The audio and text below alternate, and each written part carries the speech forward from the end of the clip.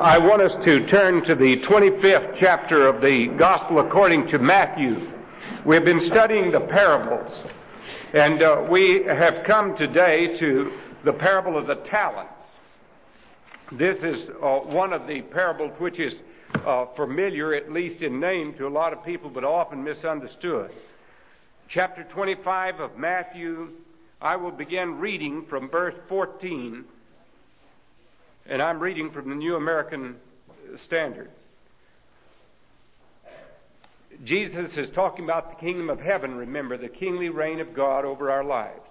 For it is just like a man about to go on a journey, who called his own slaves and entrusted his possessions to them. And to one he gave 5 talents, to another 2, to another 1, each according to his own ability. And he went on his journey. Immediately the one who had received the 5 talents went and traded with them and gained 5 more talents. In the same manner the one who had received the 2 talents gained 2 more. But he who received the 1 talent went away and dug in the ground and hid his master's money. Now, after a long time, the master of those slaves came back, and he settled accounts with them. And to the one who had received the 5 talents, came up and brought 5 more talents, saying, Master, you entrusted 5 talents to me. See, I have gained 5 more talents. And his master said to him, Well done, good and faithful slave. You were faithful with a few things. I will put you in charge of many, many things. Enter into the joy of your master. The one also who received the 2 talents came up and said, Master, you entrusted to me 2 talents. See, I have gained 2 more talents. His master said to him, Well done, good and faithful slave. You were faithful with a few things. I will put you in charge of many things. Enter into the joy of your master. And the one also who had received the 1 talent came. And he said, Master, I knew you to be a hard man, reaping where you did not sow and gathering where you scattered no seed. And I was afraid, and I went away and hid your talent in the ground. See, you have what is yours. But his master answered and said to him, You wicked, lazy slave, you knew that I reap where I did not sow and gather where I scattered no seed. Then you ought to have put my money in the bank, and on my arrival I would have received my money back with interest. Therefore take away the talent from him and give it to the one who has the 10 talents. For to everyone who has shall more be given, and he shall have an abundance. But from the one who does not have, even what he does have shall be taken away. And cast out the worthless slave into the outer darkness. In that place there shall be weeping and gnashing of teeth. May God bless to our understanding and to our own warning this reading from this part of his word.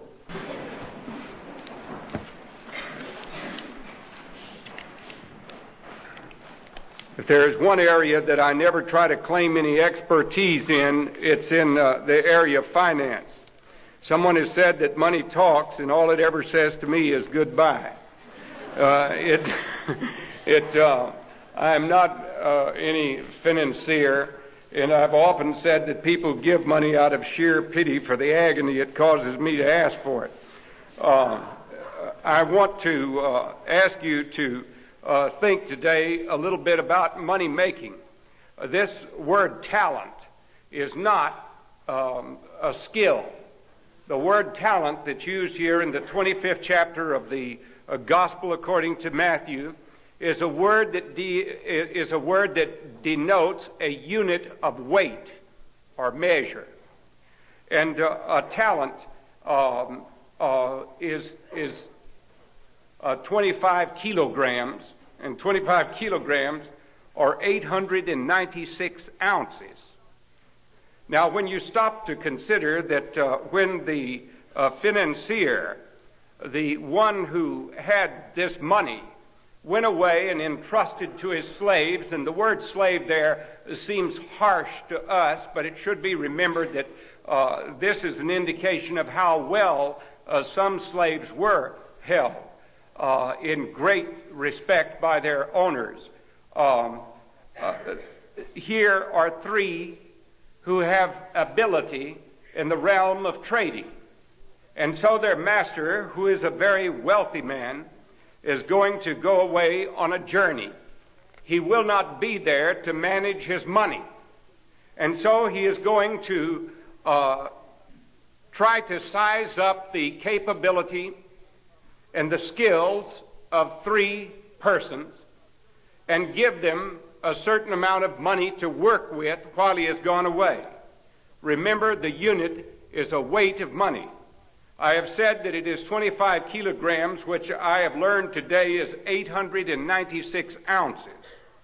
Now, if the talent were a talent of gold, at the present market value, 896 ounces of gold would be a right considerable investment. One of my friends told me today that even conservatively, I think it closed on Thursday at $640 an ounce. That would be about $627,000 just for the one talent man, see. My friend today, who is a person who has made his money in the area of finance, and I also checked it with our CPA in our church, one of them, and if you just very conservatively put this talent of gold, this 896 ounces of gold, is being worth in round figures $500,000 that the one talent man had. My friend says that with that $500,000 in interest, he could make $70,000 a year in interest on that money. So if his master seemed a little put out with him when he got back, you can understand why. He deserved it. So Jesus is going to teach us, as he often does, lessons that are far more important than having to do with money. I am interested in how he teaches, because in the parables, one of the most fascinating things about these studies is that he talks about a builder. He talks about people who build a tower and start off and can't finish it, about one who builds his house on sand instead of rock. He talks about a farmer sowing his seeds, about an enemy coming sowing tares. He talks about a judge who is unfair to a widow, who comes and persistently hounds him to be fair, and finally, not out of any sense of justice, but out of frustration and to get her off his back, he does render a favorable decision. He talks about a physician healing. He talks about a trader seeking jewels. He talks about a real estate man trading for more real estate. He talks about rulers. You remember in the parable about a king that he tells about. The manager of the estates that we read about this morning. He speaks often about shepherds. He speaks about faithful and unfaithful servants who are told to work while their master is away. One plays, the other works. He even talks about taxpayers. That's an occupation. Do you know that? Someone told me today that you spend about 5 months a year earning the money to pay taxes of one kind or another. So I guess you could call that an occupation, taxpayer. He talks about travelers, about vintners who grow vineyards and make wineskins, new and old, and bottle it. He talks about soldiers who are going out with 5,000 to fight against someone who's got 10,000. He talks about fishermen who cast their nets and take in fish, and then wait later to sort them out. And so our Lord Jesus uses these homely stories to get over the great truths of God. And I'm so glad that he speaks to us in language like this. The Bible poses a lot of problems for the theologians, but it is written really for the laity. It is written, that word laity, laos, means people. And you can tell this by the way in which Jesus teaches. I'm often, the other day at Presbytery, when we were examining a couple of young men who were coming into the ministry and were to be ordained, one man got up to examine one of the people to talk about liberation theology at some length and about existentialism. And I sat back there and I thought, good grief, what would Peter know about existentialism? What would John or James, the fisherman? What would little tax collectors like Matthew, these people weren't interested in all these philosophical terms, and yet we have gotten things very much more complicated than we should have gotten into it. So Jesus speaks in terms that they can understand, and he speaks to the people. If he speaks to a woman, he knows how much money it costs to go down at the supermarket and buy 2 sparrows for supper. He knows what it is to take a piece of yeast or some starter for yogurt and put it in the dough or put it in the yogurt to make it get going. He knows how to relate to people in language that they can understand, and so he does it. And here he comes with this tremendous story in which he is speaking, thinking about the Jews with all the enormous advantages that they had, of what they had learned from the law of Moses, which had been given to them by God at Mount Sinai, for what they had been taught by the prophets and the judges and the patriarchs, for what they knew from the Psalms. He, the Messiah himself, had come amongst them. And yet, the learned religious people couldn't figure out who he was. They did not wish to admit that this carpenter from Nazareth, was the Son of God, the Messiah. Think of it. Sawing away with a saw, planing, making pegs out of wood. Some man might walk by and say, Jesus built my house.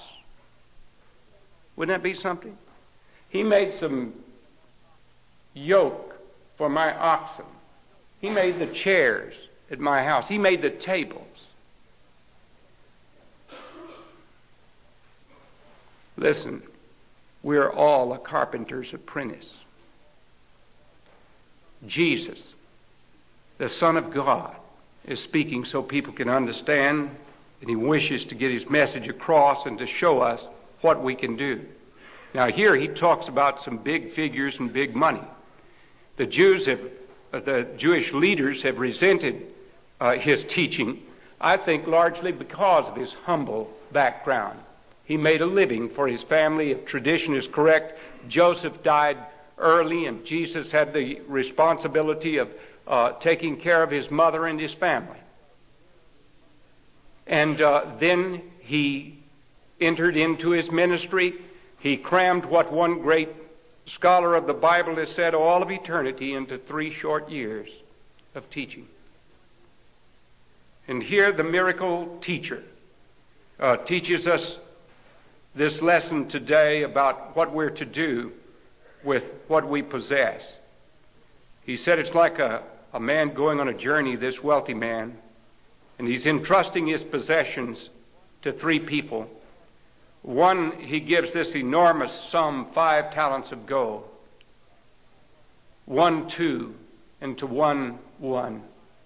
Now the man who received 5, he was gone a long time, so there would have been due a lot of interest. When he comes back, the one with 5, was chosen according to his ability. I played football for a great football coach. He didn't choose me to play quarterback. I couldn't run fast enough and I couldn't throw a ball accurately enough to have ever done that job. He chose me to play guard. And I tried to play it the best I knew how. He chose other people who played tackle, and he chose some who played in. He chose us according to our ability and what we could do and what we could manage. And he awarded us suitably for it. He was a wise coach, and he had a championship ball club. He was looking for specific skills and certain abilities, and he put them where they would do the most good. Now here Jesus tells us about this person who has great possessions, and he is going to be away for a long time, and so he selects according to their ability 3 people. And one he gives this great sum of 5 talents of gold, to another 2 talents of gold, and to another 1 talent of gold. Now the key to the story is in the one who received the 1 talent of gold. The person who had 5 made 5 more. He doubled it. The person who had 2 doubled his. He made 4 out of the 2. But the one who had received only 1 talent was apparently jealous or envious of the others who had received more than he did. And so he took his Lord's money and went off and dug a hole in the ground and wrapped it in his turban and buried it. He was churlish, and he was foolish, and he was stupid, and he was wrong to have done that. He buried it. And when his master asked for an accounting, and the other 2 came with these tremendous and impressive records, this fellow steps up and says to him, "And I was afraid." And that's what I put for the title of the sermon. I was afraid. We don't have to be afraid of our Lord unless we have done wrong. He says, I was afraid. I don't like the way you made me. I wanted blue eyes and you made them brown. I wanted to be tall, dark, and handsome, and you made me short and heavy and bald. You see, we want to fuss, but he made us special. We're as different as snowflakes, but he loves every one of us, or he wouldn't have made us. And he means for us not to make excuses, but to use the gifts that he has given to us. The one who had received this right considerable amount of money, by our standards today it would certainly be considerable, 896 ounces of gold.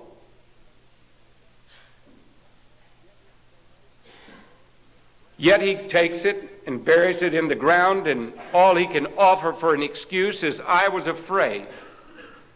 Why was he afraid? Was it because he was jealous? He didn't want to take a risk with it? Buried it in the ground? Didn't have any confidence to do what his master had told him to do? His master had chosen him. One of the most successful men I ever saw in the world of finance was Thomas F. Staley Sr. And I remember him, he used to have a funny thing. I hope he'll let me get by with telling it. He used to keep the record of his report card at Davidson College. And he was the chairman of the Board of Rental Securities. And these things were everywhere and overseas, and of course it was an enormous multi-million-dollar huge thing, $100 million. Anyway, he kept his report card, and he had someone cleverly to take his name off of it, and he had his transcript. And he would bring in his personnel people from all the 50 states, and he would show them this transcript. And he would say, what do you think about this guy? Should we hire him? And they would look at it and they would say, oh, Mr. Staley, whew, you could never use that guy. Whatever you do, don't hire him. And Mr. Staley would get a great deal of relish out of slyly looking at them and saying, "You're working for him." And don't you ever forget it. And he told me that he made money because he picked people who could make money for him. And our Lord means for us to use the abilities that we have. And he means for us to use them wisely and well. And when we do, the return is far more than earthly goods. I was afraid. Frederick Borum, F.W. Borum, in his great account of this, tells us the parable of the scarecrows. Thomas Carlyle even wrote a piece on the scarecrow, a philosophy of scarecrows. How that in the spring of the year, a scarecrow is placed up in a luscious strawberry patch, and it's put there to keep the birds from flying down and picking the strawberries and flying off with them. And he said that he was walking one day and he noticed that this scraggly-looking, scary effigy with old frock-tailed coat with a hat and white gloves stuck out on either side of it, that he noticed a big fat blackbird sitting on one of the arms. And that this blackbird had eaten so many strawberries he couldn't hold any more. And he was just sitting there on the arm of the scarecrow, resting and waiting for these to digest so he could go eat some more. And he said the other birds were flying down toward the scarecrow, and the wind would blow the garment a little bit, and they would fly off. They were afraid. And so he said, I got to thinking that if I were a bird, I would go fly up on some church steeple, and I would look as far as I could to see if I could find the scarecrow. And if I found the scarecrow, I'd know there must be something worthwhile down there. And I'd head for that scarecrow because it would tell me where something was. Well, we have many scarecrows that exist today. I was afraid, said the man, so that's the key to the parable. I was afraid. Faith is the answer to fear. And if we have faith, then God will do something with our abilities. Look at the church. We're afraid to witness like we ought to witness for Jesus Christ. Dwight L. Moody was a shoe salesman in the city of Boston who was won to Christ by a Sunday school teacher who was very nervous and had to pray for extra strength to go inside the shoe store and witness to Mr. Moody. But when he did, the Lord God used that, and the Holy Spirit transformed Mr. Moody's heart. And as a result of it, look how many people turned to the Lord through the great work of Dwight Lyman Moody. They called him Crazy Moody because he would often buy a piece of property when he didn't have a dime in his pocket. But he had a great deal of faith, and he used what God gave him to do in the best possible way. He had a rule that he wouldn't let any day pass without witnessing to someone about faith in Christ. And one night when he had started into his hotel, he forgot that he hadn't witnessed to anyone. So he came back out the hotel and grabbed the first guy he got hold of and said, "Brother, are you saved?" And the man looked at him, and he said later that he started to say, "That's none of your business." But he said he looked at me so strong that I knew it was his business. And that meant that Mr. Moody used his ability, and the Lord blessed him when he used that talent that way. 3 years ago, we had, through the kindness of the Billy Grahams, the chaplain from West Point, who came here to speak to our college students. I'll never forget, I had the joy of having lunch with him that day up at the Ruth and Billy's house, and he told about how effective their Sunday school program was at West Point. How many young men in that huge, distinguished military training institution came from homes where they had gone to Sunday school and they taught Sunday school. They wanted to teach Sunday school to the children of the staff and to the other people in the area. Well, that all started because there were two sisters by the name of Warner, Warner, who years ago, right at the turn of the century, lived on Constitution Island and begin to think about all those young men there at West Point and how they would like to tell them the story of Jesus and how they began Sunday school classes with them. One of those two, Susan Warner, was the original author of the little gospel song, Jesus Loves Me, This I Know, for the Bible Tells Me So. And she started that Sunday school program. And some of the people who went through the Warner Sisters Sunday School were named Dwight Eisenhower and Douglas MacArthur and a number of others. But they used what they had, and the Lord blessed their witness for him. You see, they didn't say, because I am not a trained theologian, I won't witness, but they used such witness as they had, and it gave great results in the witnessing thereof. That's what I want to get across this morning. The Lord will not hold us accountable for what we don't have. It's not that for me to lie around and say, well, if I just had $1 million, Lord, you know what I'd do with it. I would do all of this and all of that. The Lord isn't going to say, he says, look, I'm not interested about what you would do if you had this. I want to know what you're doing with what you got now. That's what you've got to give an account for. Don't talk to me about what you would do with you if you were an angel. Tell me what you'll do now that you're a man. Joe Bailey, one of my friends who works for Scripture Press up in Wheaton, Illinois. Joe has written a little book called A View from the Back of the Hearse.